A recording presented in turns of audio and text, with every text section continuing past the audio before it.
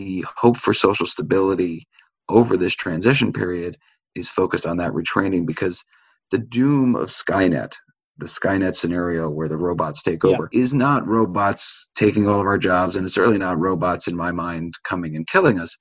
The doom of Skynet is the exacerbation of existing gaps in society, and then the very logical responses by the people that are being left behind to vote for populist and nationalist agendas and redistributive agendas, as opposed to the retraining that society can do to make sure that they are capable of moving into the industries and jobs that are showing tremendous growth. Welcome to the Payroll Podcast with your host, Nick Day. Find out what it takes to truly discover what it takes to elevate your career within payroll as we meet with the industry leaders who are shaping the industry for tomorrow.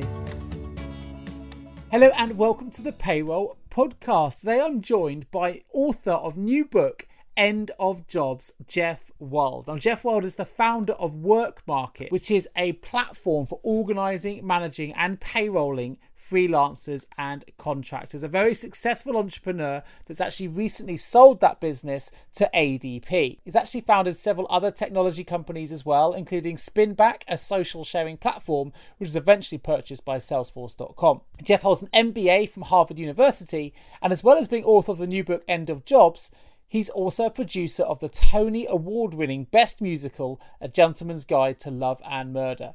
Jeff is a regular writer in Huffington Post and Forbes magazine and was named one of the 100 most influential people in staffing. Now, I'm really excited to have Jeff on the Payroll Podcast because he's going to talk to us about something that's front, mind and centre, particularly during this global pandemic, and that is the future of work, particularly in relation to the payroll industry. And we're going to talk to that in the context of his new book, End of Jobs, the rise of on-demand workers and agile corporations. So stay tuned, sit back, relax and enjoy. 5 quick questions. Tell us all what inspired you to write The End of Jobs. Well, first off, Nick, thank you so much for having me.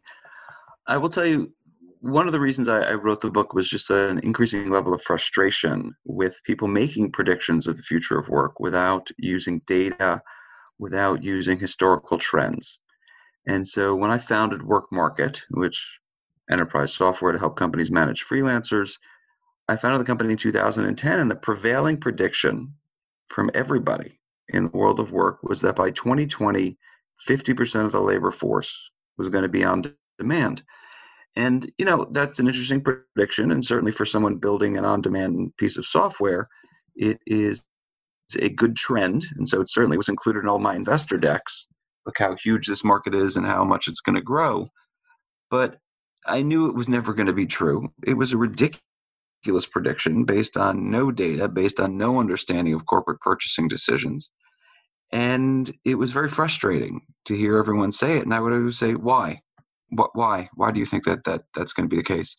And as the decade started to unfold, fewer and fewer people would run to that banner of 50% by 2020. And as we stand in 2020, the on-demand labor market, much as I predicted in 2010, is about the same size. And so, you know, when I started writing the book, it was to bring some clarity just to the on-demand labor market.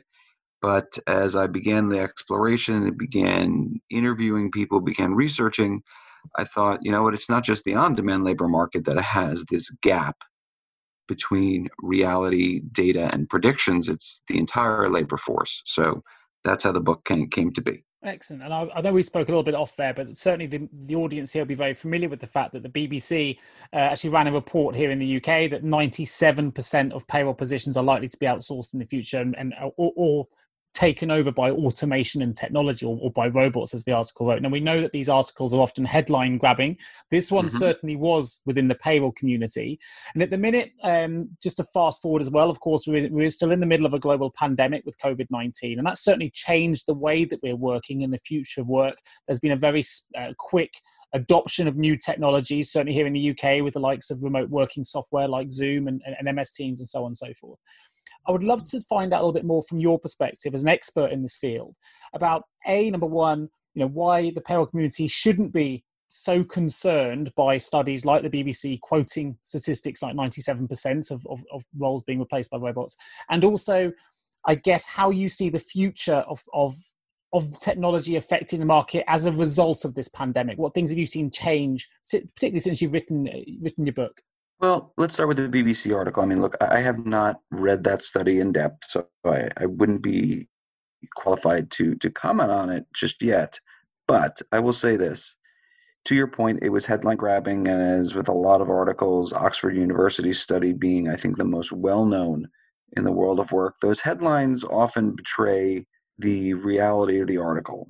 And the reality of most articles on this are talk about the propensity of certain jobs to be susceptible to automation, not the much more in-depth analysis of the competitive environment, of other technologies, of the regulatory environment, of the customer service aspects of things that actually go into whether or not a job is eliminated. And then I'll go off on a quick tangent here with the story of the ATM, if you will. Sure. So when the ATM first came out, it wasn't until mid-1990s that it appeared in every bank branch in the United States. And at the time, there were 500,000 bank tellers in the United States. And do you know what every single article said? Much like this BBC article on payroll, they said, oh my gosh, all the bank tellers were going to be out of work. Sure. And over the next 25 years, bank teller employment in the United States increased by 20%. There were more bank tellers. Now, some people looked at that and said, oh my gosh, everyone that predicted the future of work is wrong, and there are going to be more jobs. Well, maybe. And then everybody looked at the increase in the 20% and said, oh, this is a great example of cobots. The idea that some of our tasks are taken by robots.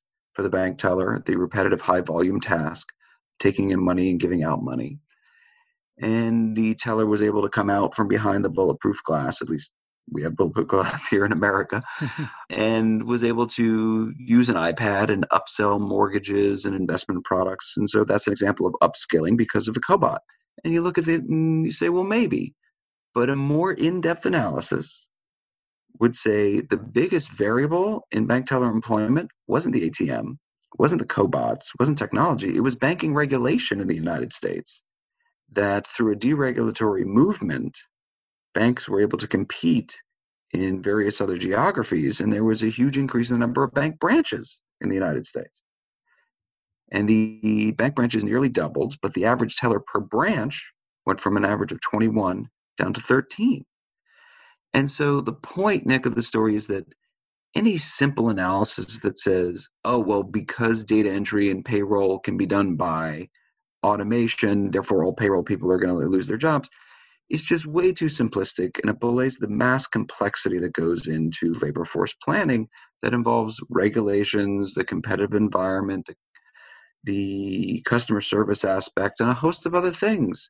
And so I'd be very wary of any prediction that just says, oh, all these jobs are going to go, because history of work shows us that's almost never true. Well, that'll be music to the ears of many, many payroll professionals. We're going to find a little bit more about the book as well coming up in just a moment. What are your thoughts at the moment then in the second part of that question in relation to the global pandemic and the future of work? Has that changed any of your thinking, or have you been surprised by the speed of the response in terms of the adoption of technology during this crisis? So not at all surprised by the speed of adoption. One of the major things I talk about in the book is that you very rarely see huge moves in labor statistics outside of some sort of crisis. And so because of the crisis, we had this big movement. So when I'm asked this question, Nick, I broadly have two answers. One is we just don't know yet. There is limited amounts of data. The book and my approach is very data-driven, very evidence-driven. And so I'd be wary of anybody making too many predictions based on the COVID pandemic and its impact, because we just don't know. That being said, here are a few things we think we know. Sure. We think that it is speeding up a series of existing trends. Now, some of those around deglobalization, decoupling of the U.S. economy from the Chinese economy and a host of spheres. Okay, that was a trend that was existing, and maybe this will increase that trend. The trend around concentration in our economies, the Amazons and other tech giants being able to accumulate ever more market power. Okay, we have some data on that as well. But on-demand labor, the idea that more companies will use freelancers, well, we have some trends that would say yes, as companies see, oh my gosh, if I had a more flexible workforce, I'd be better able to respond to huge drops in revenue or huge increases in revenue. Okay. The adoption of robots and AI, again, anecdotally, we think that the conversation has started to shift because the cost benefit analysis suddenly needs to take into account basically this sentence, well, the robot doesn't get sick. So on balance, maybe you'd see more adoption. But again, we have very limited data on that yet. Here's the thing we do have data on, and it is the exact thing that you highlighted. The remote workforce pre-crisis was about 3% of the labor force. About 3% of people, more than 50% of the time, didn't go into, quote unquote, an office. During the pandemic, and it differs economy to economy because of the capabilities within that economy, but on average, 30 to 40% of all the developing nations' workforces were working remotely, keeping in mind that they basically were at their natural limit. There's huge parts of the economy that cannot work remotely: retail, transportation, entertainment, manufacturing, and things like that. So in the US, 42% is the natural limit, and it differs country by country. What happened, Nick, is the pandemic forced two important changes. One was a change on mentality.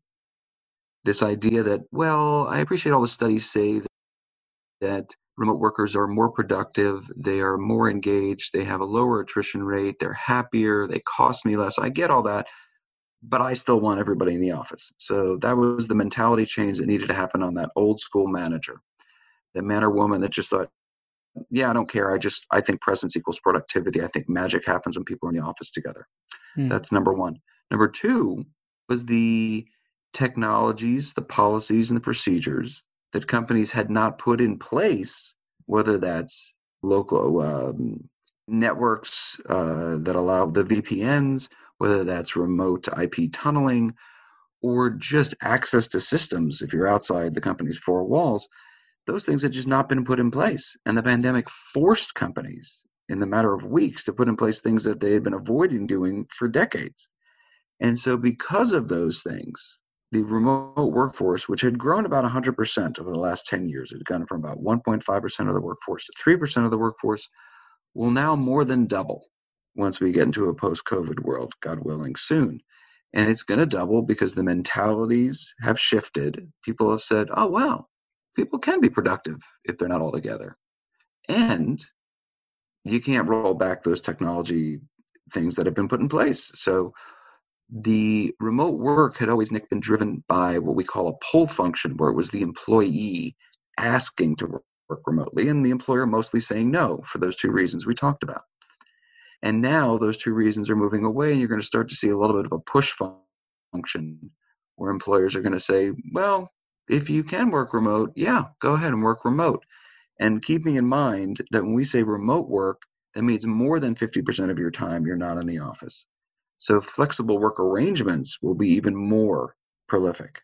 It won't just be 6 to 7% of the labor force. It's going to be about 30 to 35% of the labor force that will have a more flexible work arrangement. Sure.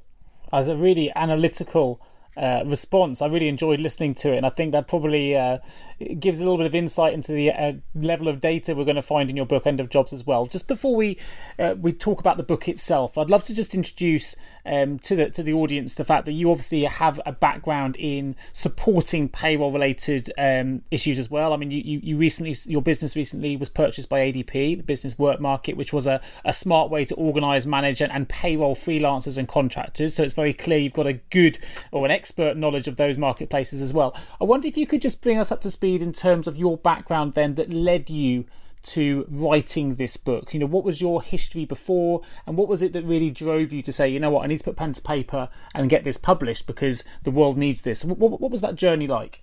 Well, it was a 6-year journey. One of my frustration of people not using data had peaked about 6 years ago. I thought, you know what, I'll write a book about this. I will bring some clarity to this discussion. But I have written a book before. It's about raising children. It's called The Birthday Rules.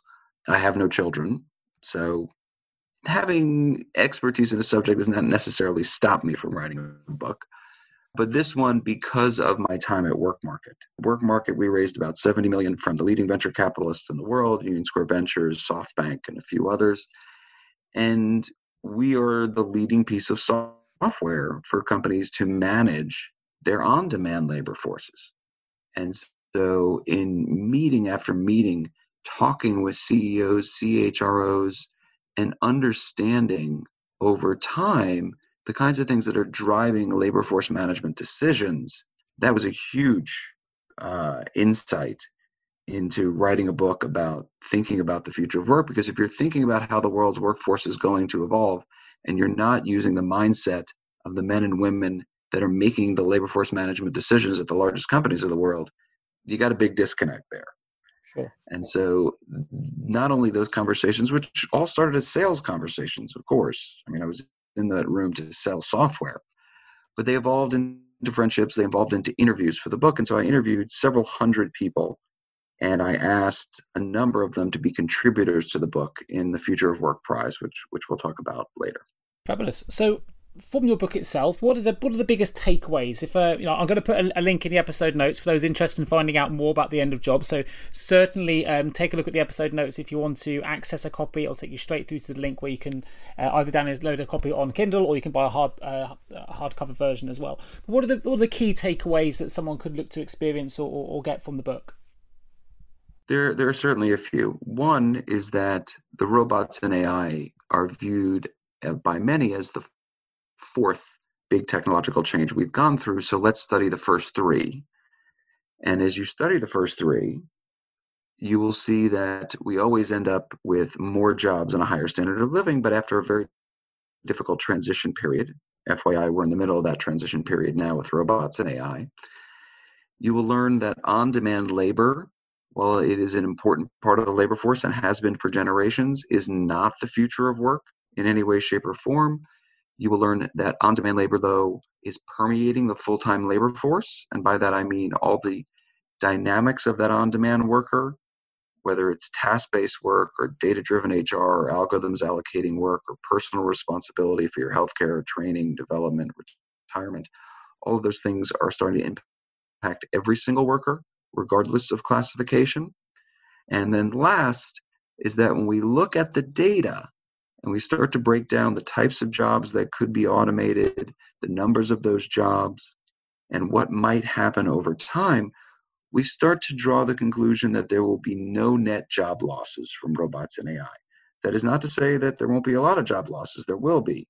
But on a net basis, we will end up, again, in this change, with more jobs, not less. Could I check some statistics that I've read? I don't know if these are similar to your research, but I read that there was going to be probably 75 million jobs displaced globally, but there'll be a net increase in total jobs by about 58 million by the end. Is that similar to the kind of data you've been studying, or are those statistics very different? Is that from the World Economic Forum's report? It is, correct, yes. It is my favorite report. I will tell you, if anyone out is listening is going to read one thing on the future of work, well, first off, you should read my book. That would be number one. But Sure. A close number two is that World Economic Forum report. And you are right. They do a very in-depth analysis, by far the most in-depth analysis I have seen. I've spent a lot of time with the people at the World Economic Forum, and especially on their future of work initiative. They are amazing. And they do predict a 58 million increase in the number of jobs globally. And it is a very eyes wide open analysis. And it is not an analysis based on conjecture, based on a few data points and then extrapolating something ridiculous. It is a very real analysis of the different types of jobs, their component tasks, which jobs are at real risk, which technologies are emerging at which points. And it is incredibly well done, but it is a 5-year look, not a 20-year look. Sure. So something that I think is quite interesting in your book is you talk about the history of work. And you talk about how businesses and employees have reacted to what you've termed the last three technological step functions. And I'm listing them here from your book. You've got your mechanization, electrification, and computerization. I wonder if you could just talk to us a little bit about what those mean and how the future of work has changed each time we've gone through these technological steps. Sure. Well, the mechanization people might remember from school taking place first, obviously, in England, in the textile industry. And it is basically moving from hand and animal power to machine power. For tens of thousands of years, hundreds of thousands of years, production was done by hand or strapping something to the back of an animal. And suddenly we had machines, the spinning jenny, the weaving loom being the most famous technological innovations in the very early age of mechanization. And it allowed for mass increases of production. We moved to the second, known as electrification, and that is flowing power into those machines. And in that time, we see the rise of the first big companies. We see the General Electrics, the Standard Oils, the JP Morgans start to rise. And that is power flowing through those machines, allowing for massive increases of productivity. And then the third is computerization. That is the beginning of the age of automation, where computers can do a task or a very simple robot can do a task. And that started in kind of about the 1970s and is ending just about now as we go into the fourth change. Each time you had all of these doomsayers that would say, oh my gosh, because of the spinning jenny, because of the weaving loom, no one's going to ever have a job again. It'll just take 20 people to make all the clothes we need. Or in the age of electrification, oh my gosh, railroads are crossing the nation and there's going to be no need for artisans and no need for people that can build things. This is obviously the time in which you see the production line started by Henry Ford. And again, incorrect. And then as the age of computers came, people said, oh my gosh, we're never going to need people and it's going to be a mess. And again, for a period during those times, that was actually kind of true. You can look at manufacturing employment in the United States, massively impacted by automation. It is really the first wave of robots. In the late 1970s, the first robots appeared in factories. They were basically mechanical arms coming off of posts. And they could do three things. They could paint, they could weld, and they could lift things. But Nick, that was enough to cause nearly a 40% reduction in manufacturing employment in the United States. It peaked at 20 million in 1980, and it stands at about 12 million today. And it didn't happen overnight, and it was slow and steady, and the robots got better at doing things and moved off and weren't just mechanical arms, but could do a host of other things. And people fear that same 40% reduction in services because of the advancements of robots and AI. But it's important to remember that over that period of time, yes, 8 million jobs in manufacturing were lost in the United States, but tens of millions of jobs were created in other industries. That's kind of the lesson of history. Have you ever asked yourself, how can I recruit payroll staff effectively? Please don't give up on your recruitment project just yet. Here at JGA Payroll Recruitment, we appreciate the difficulties associated with attracting, recruiting, and retaining top payroll talent. We also understand just how costly a poor payroll hire can be. JGA Recruitment are a niche payroll recruitment agency who will partner with you to resource payroll candidates who will improve both the accuracy and efficiency of your payroll department. Contact us today on 01727 800 377 or visit jgarecruitment.com to find out more. 5 technical questions. What are you calling, or what are you terming the fourth revolution, if you like? Would you call it roboticization? Are you calling it automation? Is there another name that you're penning to what you think the fourth revolution would be as we bring in AI and robotics even more than we are at the minute? Because you mentioned then obviously robots have been coming in actually in different ways and guises for a number of years. It's not new, but we seem to be more in tune to what's happening, and it seems to be a lot more rapid now. So how are you seeing the next revolution? What are you terming that? So this is my first departure from my friends at the World Economic Forum. They are calling it the fourth industrial revolution. And I get that. I understand why they're doing it. I am actually calling it the first services revolution. And so services are going to be more impacted by this change. That is not to say that manufacturing is done being evolved. It will continue to evolve. But the rate of change within the manufacturing sector will start to decline in terms of number of jobs lost. We've actually been at about 12 million in manufacturing employment in the United States for some time. And so as a percentage of the economy continues to decrease just because the rest of the economy keeps growing, or the rest of employment keeps growing. But the ability to use AI to start to recognize where there are repetitive high volume processes in service engagements allows for the creation of automation. The data entry and repetitive processes inherent in some legal functions, some accounting functions, in a retail environment, in transportation, those are things that in the very near term, when these are all part of the service economy, are at risk for automation. And you are seeing it as Amazon automates more of its warehouses, as autonomous cars, although they are always on the horizon, and I think they will be some time before they actually hit the road. But you certainly see it at the till in a retail location with more and more self-checkout kiosks. Those are the early stages of services automation, which will impact millions upon millions of jobs.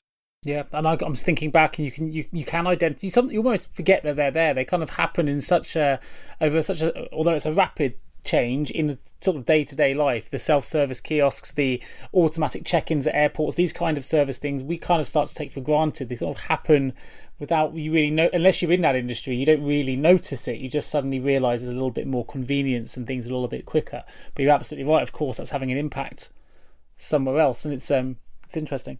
What I would add, Nick, is back to our earlier point. Think about waiters and waitresses. The technology has existed to replace 100% of those jobs.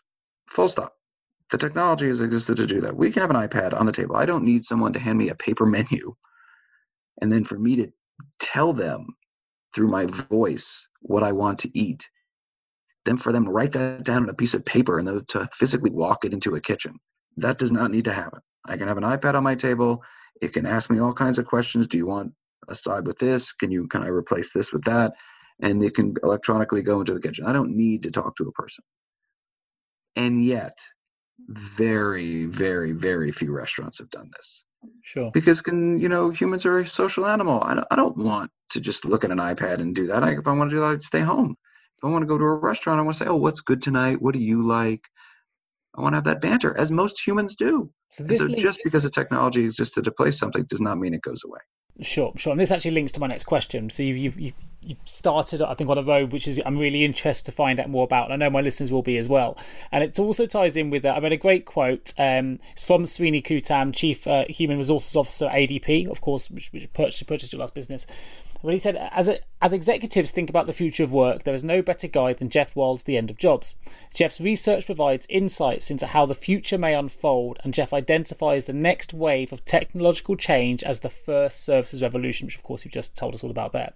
A conclusion that all of us will come to share. So what I'm interested to know then, and with that quote in mind, and with the kind of the path you just started to go down there before I cut you off, in your opinion, what are the pros and cons then to a future where companies and employers are relying more heavily on technology? What are the things that we should be looking forward to in particular, and what should we be nervous about? Well, first, let me start by saying that Srini is not only a wonderful person, but incredibly intelligent, and I was very grateful for that quote. He is one of the best CHROs I've ever encountered. It is very difficult to say, Nick. The reality is we don't know how the future unfolds.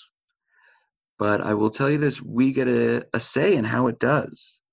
And we get a say not only because we all, at least you and I, and hopefully many of your listeners, live in democracies and we get to choose the men and women that represent us, because the regulatory environment is one of the biggest influencers in the future of work. And so the thing that gives me the most concern when I think about society as a whole, because different industries are going to be impacted in different ways and different companies will adopt at different rates. The thing that gives me the biggest pause is the workers that will get left behind, the people that are working in retail, the people that are working in a number of other industries, data entry, that are going to need the retraining necessary to take the jobs that are created. So my analysis would say 10 to 15% of jobs over the next 20 years are going to be eliminated by automation. But more jobs are going to be created. But moving that, and that 10 to 15% in the United States is upwards of 25 million workers that over a 20-year period that will need to be retrained. We have not, as societies, thinking through the first three industrial revolutions, done that well. And that has led to literal blood in the streets. You think about the period of revolution in the mid-1800s in Europe. You think about the labor force clashes that occurred in the United States, the Battle of Blair Mountain, the Ludlow Massacre, the Triangle Factory Fire. These are things that are horrific, with horrific loss of life. And they are caused because workers are being left behind. And they have no other choice but revolution in their minds. And so those are things that usually lead to populism and nationalism, things that historically have not served societies well. So that to me is my big kind of fear and takeaway, that we need to really think about retraining, and the hope for social stability over this transition period, in my mind, is focused on that retraining, because the doom of Skynet, the Skynet scenario where the robots take over, it is not robots taking all of our jobs, and it's certainly not robots, in my mind, coming and killing us. The doom of Skynet is the exacerbation of existing gaps in society, and then the very logical responses by the people that are being left behind to vote for populist and nationalist agendas and redistributive agendas, as opposed to the retraining that society can do to make sure that they are capable of moving into the industries and jobs that are showing tremendous growth. Sure. And over the longer term, then, what are the other pros perhaps we haven't necessarily thought a lot about? For example, the pandemic has been a terrible thing. It's affected us worldwide. Again, another a terrible, huge numbers and loss of life as a result. But there have been positives, if I may use that, without trying to be flippant, to this as well. I mean, in my example, I live away from home to work day to day, but during lockdown I've been with my family for 65 days now, which is for me a rare treat to spend so much quality time with my two children and my wife. And they're always try and look at the positive to what is really a very negative situation. If you are a payroll professional at the minute and you're nervous about the future, you're nervous that your role might be automated, what are the positives that could come from this, and where should they be focusing? What pros should we be focusing on? Well, the first positive is I don't think that there are that many jobs within payroll that are going to go in the next 5 to 10 years. Once you get further out than that, who knows? There are a lot of great articles. One of my favorite publications, The Economist, talked about the false dawns in AI and AI winters that have occurred. This is not the first time that AI has been bandied about as a job-killing technology that was about to sweep the world. This is like third or fourth time. And each time the promise of AI fizzled. And there is a lot of talk right now about the fizzling of this. Not that you'd go into an AI winter. This genie is out of the bottle. It is in a lot of corporations. But investment in AI is starting to curtail, and adoption of AI is starting to curtail, because you're hitting the natural limits of what this technology can do. So the idea that the machine is going to know exactly what needs to happen in every payroll scenario and all these other things is possible. It's just not overly likely in the near term. So let's start with that. The other thing is something that you touched on, which is a very clear trend in the history of work, is the reduction in the number of hours that a human has to work in order to have an ever higher standard of living. 200 years ago, the average person worked about 3,000 to 3,500 hours a year to basically just scrape by and survive. Today, in Western economies, the average person works between 1,400 and 1,800 hours per year to have a standard of living that is mind-blowingly amazing. Wow, vast on difference. average. And so it is a very clear trend that has continued since the age of computerization, of the slow decrease in the number of hours worked. The average American works 1,780 hours. The average German, about 1,450 hours.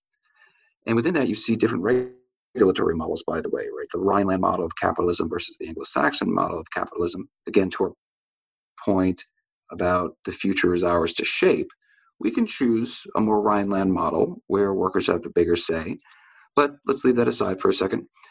The decrease in the number of hours and the increase in leisure time, in family time, in arts and science and poetry and things like that, those are things that are allowed because we need to spend fewer hours working to be able to provide the necessities. And the necessities now include an iPhone, which is, you look at that device is more powerful than the technology that put the man on the moon, and you get to carry it in your pocket.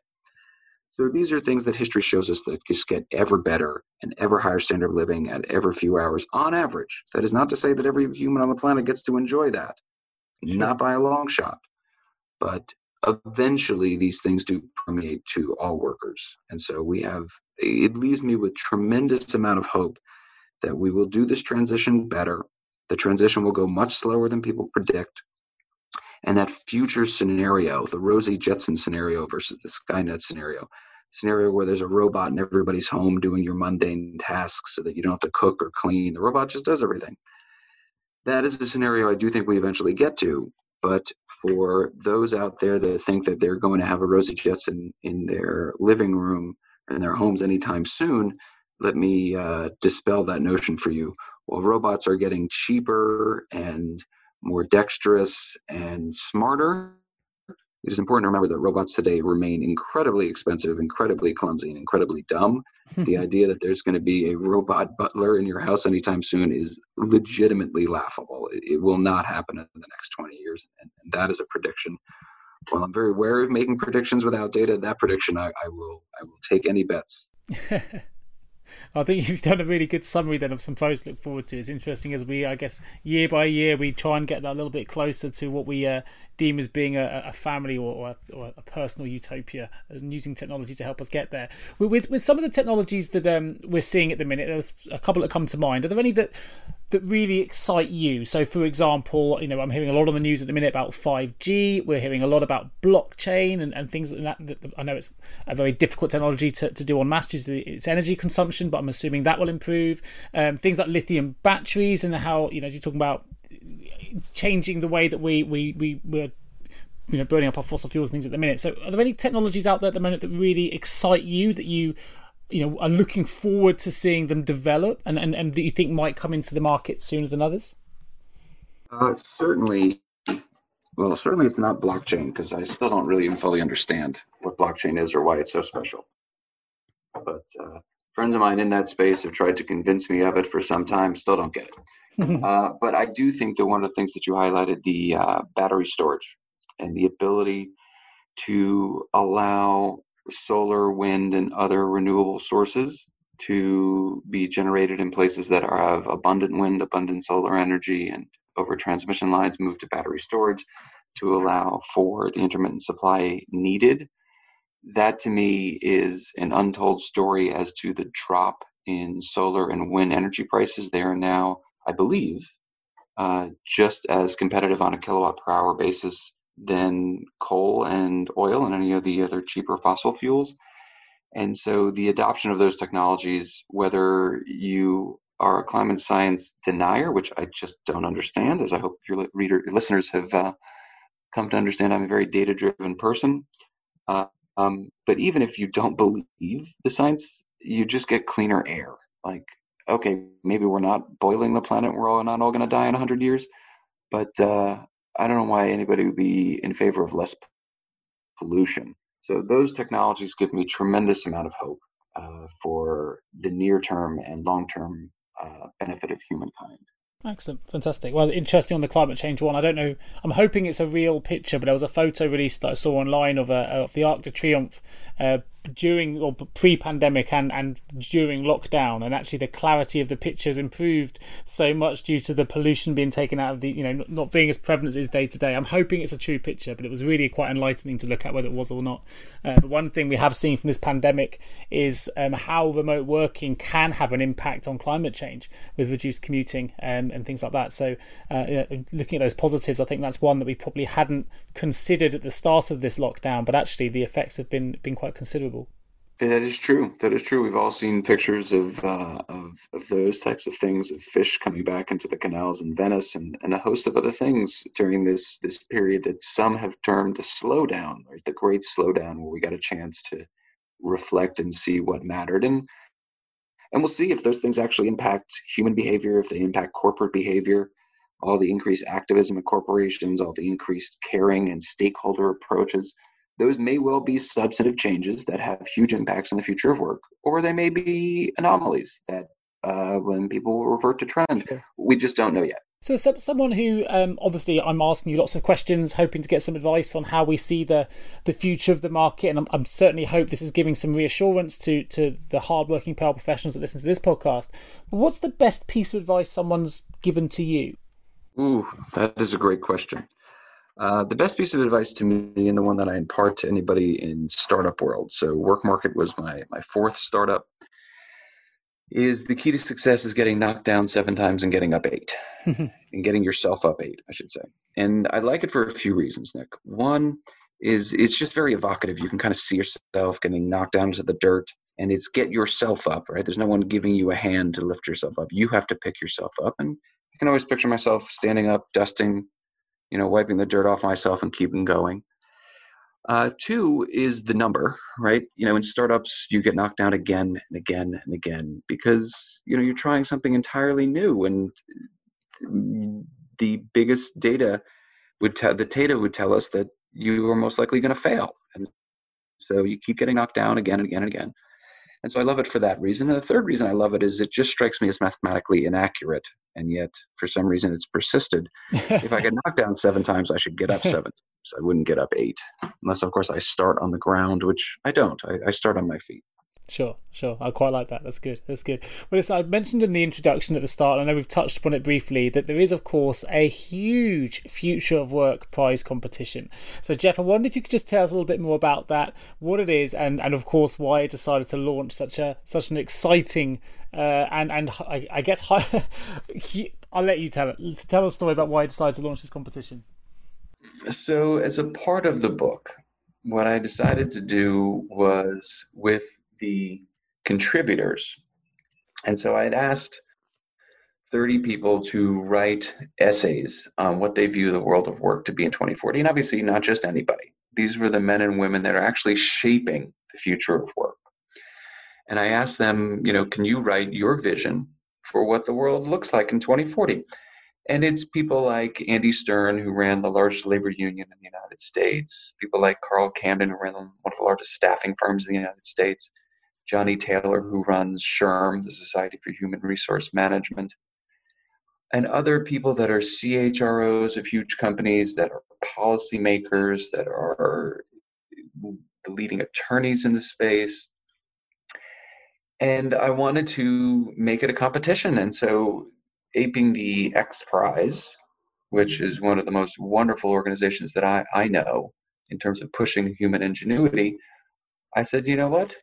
I'll put out a $10 million prize. And I was comfortable doing that because it's 20 years from now. And so I have put the money aside that under every reasonable scenario would grow to the 10 million at that point in time. And that was our friends at ADP made sure that I did that because they did not want me putting out a prize without the money behind it. And so, it has been super fun. I haven't formally issued the press release announcing it, but it's obviously in the book. So it's formal in that way. And of the 30 people I asked, every single one of them said yes. A few couldn't get their company's approval to do it. So just because you're a CHRO at one of the largest companies on the planet doesn't mean that you get to do what you want.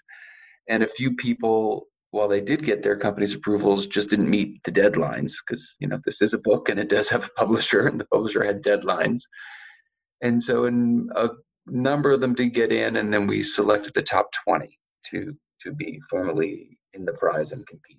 And I could not be more proud of the fact that they joined me on this journey. I could not be more excited about the pieces that they've written, which are just great and very, very different, Nick. I mean, some people have a very dystopian view of the world in 2040. Some have a very optimistic view. And one writer basically wrote, it's going to be the same.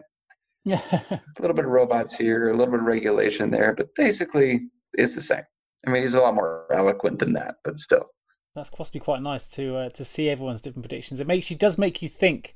Even I'm thinking right now, how I'd see it in 2040. There's so many things to consider. We've talked about a lot of these subjects already, all the way from climate change and the impact there to robotics to new roles that are not yet even determined, but we know are going to be displacing existing positions. So. It's exciting, and of course we can access some of these through the book. Would that be correct for those that purchase and get themselves a copy? They are all in the book. My favorite chapter, chapter 10. Not only my favorite chapter because of all of these great luminaries that participated, but it's my favorite chapter because I didn't have to write it. Yeah. Well, it's certainly a chapter I'll look forward to reading. I'm sure my listeners will as well. So just taking that forward, and thank you for explaining that competition. I think it's very exciting and a great way of awarding one of those 20. And I'm looking forward to trying to find out which one, in my view, is probably the most accurate when I read it through. But what is something the readers then would be surprised to learn about you? Perhaps it's in the book, perhaps it's not, perhaps it's just it's got you to where you are at the minute. But what's something that perhaps they might be surprised to find out? Well, one of the things that I didn't talk about for the longest time was that my first startup failed and bankrupted me. Okay, wow. And so when I talk about that not getting knocked down 7 times and getting up 8, it is very evocative for me, not only in the running of the startups that I have built and that have been successful, but in the overall narrative of getting knocked down professionally. I mean, I got the call from my mom, do you need to move back home? And I didn't. I had a month of cash left. I had paid my rent already. And so, but I didn't leave my apartment, Nick, for upwards of a month. Wow. Just, in a deep, deep funk. And, I'd had the privilege of going to all these great schools and working at all these great companies, Harvard and JP Morgan and Cornell. And to be broke at 32 was devastating to me.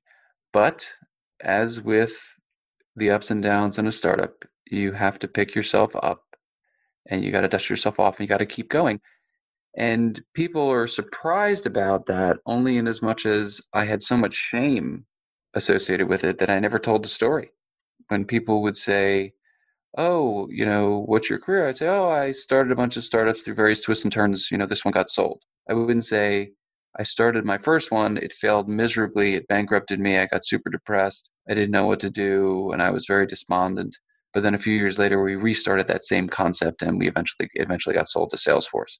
I don't say that. I just say, we built a company through various twists and turns that got sold to Salesforce. Sure. And so it's only recently, after several big exits, that I felt comfortable going through it, and that is just due to my own insecurities and not capable of being vulnerable. But it is a part of my journey of becoming more vulnerable and addressing those insecurities to start talking about it. And so over the last few years, I have been talking about it publicly. Oh, well, good for you. That's a great story, and and hopefully it'll help those listening to this as well who are going through their own difficulties, not just to the pandemic, but maybe due to how they see the future of work. I'm sure that you've put some of those concerns to bed a little bit during this podcast, because it is something that's affecting the mental health of professionals, certainly here in the UK. But I speak to a lot of people across the pond as well on a very regular basis. So I know also have concerns about how and which direction the payroll community and industry is going to take. So thank you ever so much for talking us through it.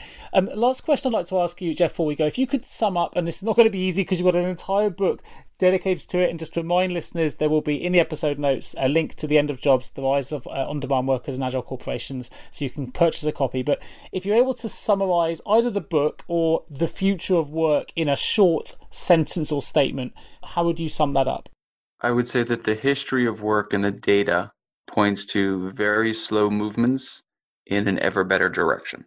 I think that's a great way to finish today's Payroll podcast. So thank you so much, Jeff Wald, for joining me today. It's been a fascinating journey through, many facets and different angles in relation to the future of work. It's been really, really exciting for me to listen through it. I've taken lots of notes, which you may have heard me typing away in the background because I want to make sure I didn't miss anything. But for all of you listening today, I hope you've enjoyed this episode. I hope it's helped you like it's helped me. And I'd like to thank you again for joining me. And of course, the link to the book will be in the episode notes, so please do download the link and grab yourself a copy as soon as you possibly can. Thanks again, Jeff.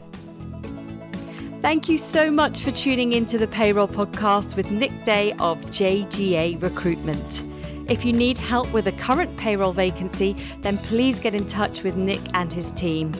All contact details can be found in the episode notes. In the meantime, to make sure you never miss a future episode, please subscribe to the show through any of your favourite podcast channels. Till next time.